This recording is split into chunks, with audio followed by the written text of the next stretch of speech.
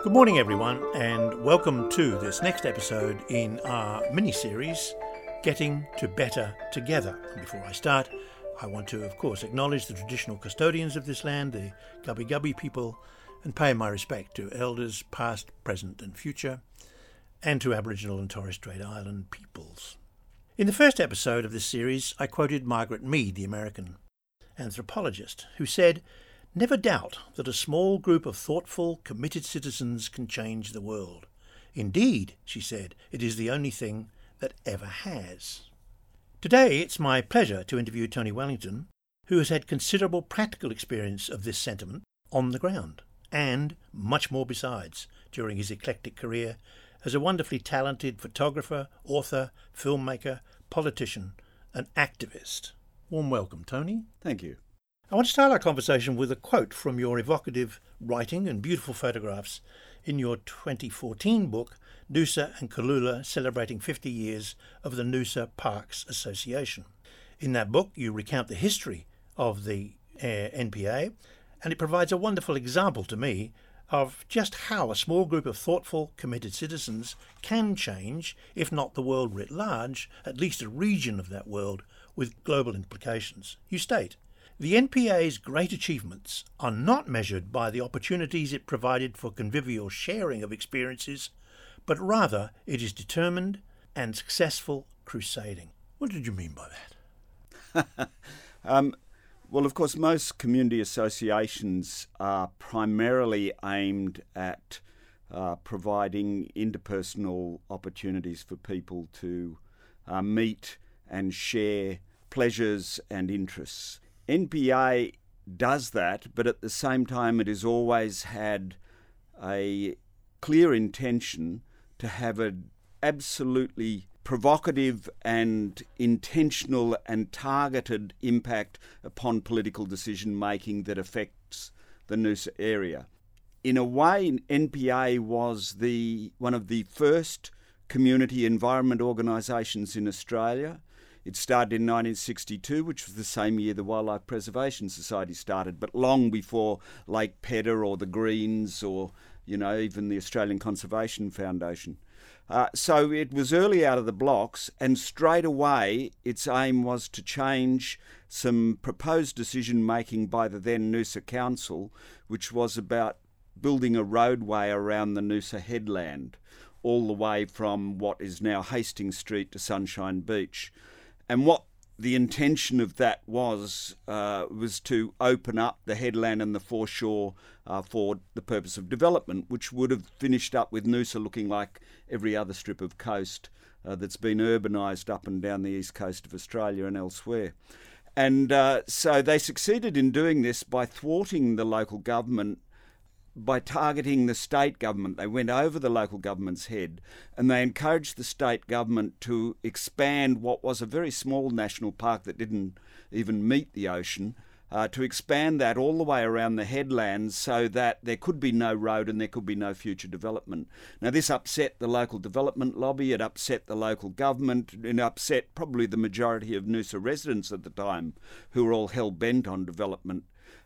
Nevertheless, what it's done is, historically now, it's proven that environmental measures have great economic value, because it is now the most visited national park in Queensland and one of the most visited in Australia. It has enormous, uncalculable economic value to the Noosa economy and to the tourism industry. And in 1962, of course, no one could have appreciated that. And then they went on to rescue what's now called Kulula, which is the mainland section of the Great Sandy National Park, to expand national parks in Noosa up and down the coast to prevent urban development of the coastline. They're currently working on a string of parks in the hinterland, which will increase the capacity for Noosa to remain biodiverse under a changing climate. And as a result of that, originally there were, 600 hectares of national park in Noosa in 1962, primarily and almost entirely thanks to NPA. 35% of the Noosa Shire is now protected as national park or some other sort of conservation reserve. And that's a pretty damn fine track record. Massive. So who were these thoughtful, committed people? Well, it all began really with a local GP, Dr. Arthur Harold, and he pulled in his like-minded friends, Max Walker and Cecily and Jim Fernley and others. So it just started with a group of people around a coffee table at home, and but within a month they had actually 100 members, wow.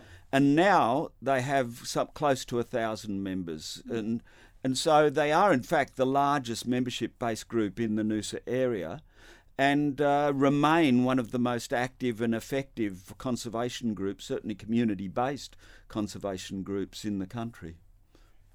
Can you imagine it happening today? That's an interesting question. I can imagine activist groups, because there are plenty of them happening today. The thing I have to point out is that NPA was successful largely because of the drive of a handful of individuals. Right. And the same is true in most organisations, whether they're politically based or whether they're simply community clubs, etc., service clubs like Lions, etc. It usually comes down to one or a handful of people who have the drive to keep the thing going. Everyone else tends to take a step back. In this case, it was Dr. Arthur Harold. Then he handed the baton over to Dr. Michael Gloucester, who is still the current president, but looking for who's going to be next. Now, it may well be that NPA continues its fabulous work, and that work is not just in creating national parks, it's also considering development. They were instigators of the low building heights in Noosa and the non-urban look and feel. Very much was based on NPA's direct engagement, particularly when Noel Playford, who was an NPA member, became mayor for 3 terms. So, it's been more than just national parks. It's been about the lifestyle of Noosa, and then, of course, they were very active too in the de-amalgamation campaign, and which I participated in very heavily. But I guess to get back to your original question, yes, if the right characters are there to drive it forward, basically. Right.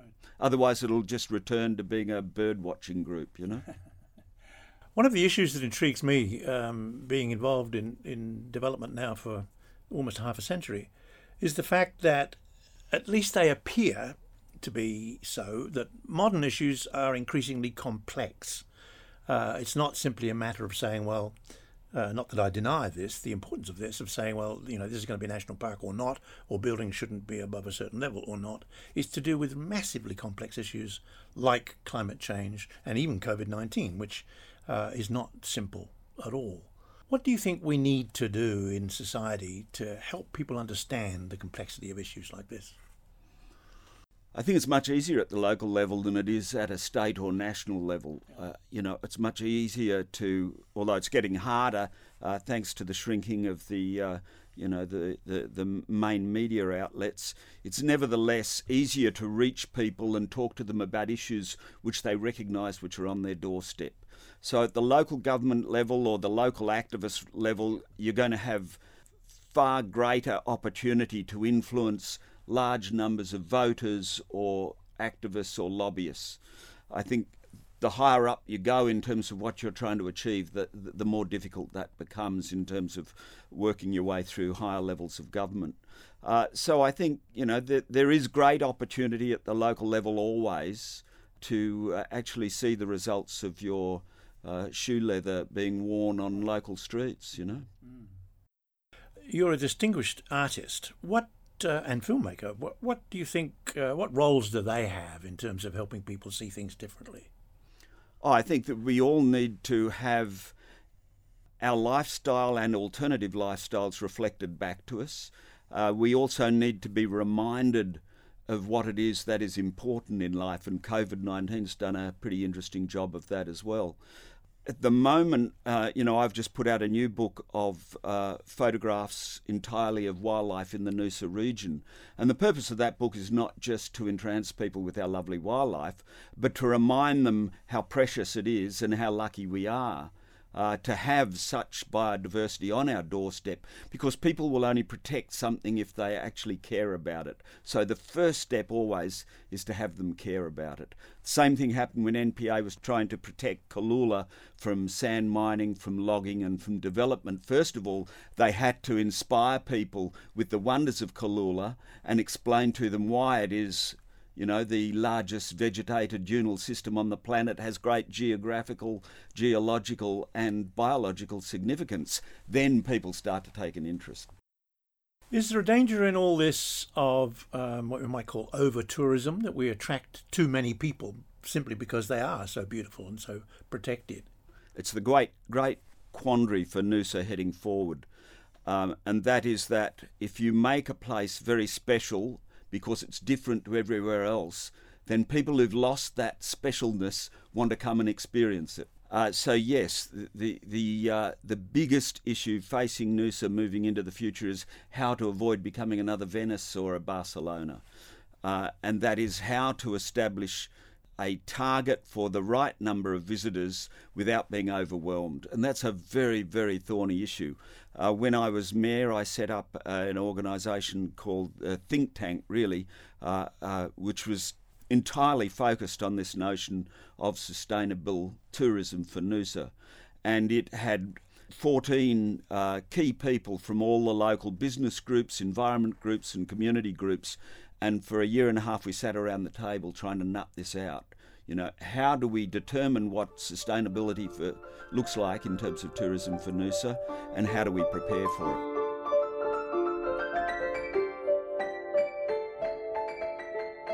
And what did that lead to? Turning to your other side now, you're now a local politician, in fact you're a mayor, trying to grapple with these really difficult issues. Where did that go? Where has it gone? Well, it's very interesting, actually. If you talk about the issue that we were just sort of trying to unpack, which is the notion of how to protect an area that becomes special from being over-touristed, having established this thing called the Sustainable Tourism Stakeholder Reference Group and nutted out the problem from various angles, it actually started to spook certain elements in the community, particularly those associated with the business interests. And also particularly the property market and the real estate sector. And I found that they were so spooked by the fact that I'd actually dared to broach the subject that they mounted a pretty vociferous campaign against me at the following mayoral elections. So you have to be careful how you tread and where you tread. It's not easy to continue to press for an ideology that is different to the mainstream, because the mainstream will always try and put up roadblocks. Yes, I'm fairly familiar with that. In terms of, we were having a conversation before and talking about poking the bear. I was an agricultural scientist who, back in the 1970s, was incredibly critical, as I remain, of industrial agriculture, and arguing the paradox that industrial agriculture in the end kills itself. It destroys the land, it destroys the very things that we were talking about in terms of biodiversity, in terms of soil integrity. People talk about dust storms, which of course are not dust storms at all, it's soil blowing away, and so on. So what role what role farming in this local area? Well, Noosa, in spite of its lush appearance, doesn't have terrific soil. So there is certainly a role for small-scale agriculture and boutique agriculture and value adding to products in the Noosa area. And the reason that Noosa can make that work is because the word Noosa now has a cachet. It has value in terms of marketing, and that all goes back to Dr. Arthur Harold in 1962. How about that? I mean, without the NPA, Noosa wouldn't have become such a wonderful place to both live and work, but also to visit. So the fact that we've looked after our region, the fact that we don't look like a big city, we don't have traffic lights, we don't have high-rise, means that people want to experience it. That means that the brand has value and integrity, and that integrity of the brand is what supports agricultural endeavours now. If you put a futures hat on for a moment, 20 years down the road, where do you see Noosa? Hopefully, Noosa will not have lost its mojo. Hopefully, it will have found a way to move people around, and I think that changing technology will aid this, without choking roads and without making it difficult for residents to be able to enjoy the place they love. Hopefully we won't end up with a place which we're heading towards where there are so many events happening that residents begin to feel alienated. Hopefully we won't end up with a place where there is simply nowhere for residents to live because everything has been converted into tourist accommodation. These are the issues that now have to be faced, and they're not easy issues to tackle. But Noosa was a front runner in terms of environmentalism. There is no reason why it can't now be a front runner in terms of sustainable tourism and in terms of lifestyle benefits for residents. I think a lot about sustainability, and I think about it particularly from the perspective of the moral imperative, that this is not just a matter of technology or environmental protection or conservation or conservation, but is actually a moral dilemma. How do we get through into the general discussion that these are matters of ethics and morals rather than simply matters of technology? Well, I think the first problem is you've got to get past neoliberalism, which has caused us to view everything through the prism of economy and money making and jobs. And, New Zealand now, I believe, has just established a wellbeing index as a means of considering how their economy is going without simply looking at gross national product. So there has to be a shift, and that shift is already starting, I think, under COVID, because people are starting to reassess values. They're reassessing values because their relationships with family and friends have had to shift, because of the instability that COVID's created in the workplace. So I think that, yes, you're right, these are moral and ethical dilemmas. What we have to remember, though, is that the public is always way in front of the government. And that goes back to Margaret Mead's point. And that is, for example, marriage equality only happened when there was a majority of citizens that agreed that marriage equality should have occurred, and then the government was basically pulled kicking and screaming into accepting the fact. The same thing is happening now with climate change. The Australia Institute just a few weeks ago surveyed Australians and found that 68% now want to see some really hard, solid action on climate. And we're not getting that from the federal government, yet there is a majority belief that that should be the case. So these sort of things snowball and eventually trickle their way through, but it does take people with moral and ethical spine to be able to sell them to the public. I think the public is always resistant to change, but if they can see that there is an ethical basis, then they will make that shift. And if we take that even further, it does get more complicated if you look at what's happening in the USA versus Australia. You look at Robert Putnam from Harvard University's new book, The Upswing, where he notes that we culture that peaked in the 50s and early 60s has really resulted back in an I culture and a selfishness, which was in fact also prevalent in the 1920s. So it's gone through a cycle. And it's now hopefully going to bottom out. I can't see how it can go too much further in terms of that level of I thinking and selfish thinking rather than communal thinking. I mean, you can't imagine today an American president, like as Kennedy did, saying, think not what you can do for your country, but what your country can... No, think what... Yeah, whoa. Oh, I'm caught up in neoliberalism here. I think not what your country can do for you, but what you can do for your country. I can't imagine a Western leader saying that today. But fortunately, Australia doesn't have the sort of history and the mindset that America does. We have a tall poppy syndrome. We don't have a history of, internal violence against our own people. So we're not going to fall so far down the rabbit hole. But it is instrumental, nevertheless, to note that this is cyclical, and that the sort of selfishness that I think is prevalent in neoliberalist thinking at the moment will bounce back into a more communitarian view where we start to view ourselves as part of a whole rather than as an individual. I lived in the United States from 2000 through to 2007 and worked in a university there. And the thing that surprised me, I think, when I first went there, which is an absolute reflection of the I-ness of culture there, is the polemic, the situation that I have a viewpoint and I'm going to stick to it, even within the academy, which really surprised me. And I think one of the strengths in Australia is that we, politely or otherwise, can actually debate. We can actually hold on to different worldviews at the same time and respect someone else's. And so I think we're more we than they are. And you say worldview, and that's a good choice of words, because we are less insular than the Americans. In the American education system, they get very little in terms of worldview and world news, even through their news services, where Australia has a much firmer grasp of its place in the world and on the planet.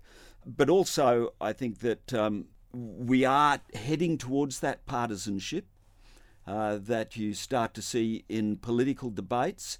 I think the art of compromise is really what politics is about, and we are losing it. Mm-hmm. We are heading down that American path whereby we can't agree with you simply on a matter of principle, rather than actually dealing with the facts and thinking things through. So we have to be very careful about where we proceed. And the media have a good part to play in this. And it's complicated, of course, by the internet and social media now. Yeah. Tony, this has been a delightful conversation. I want to invite you back at some stage. There's a lot more to say. Look forward to it. Thank you so much. And thank you all for listening. And goodbye for now.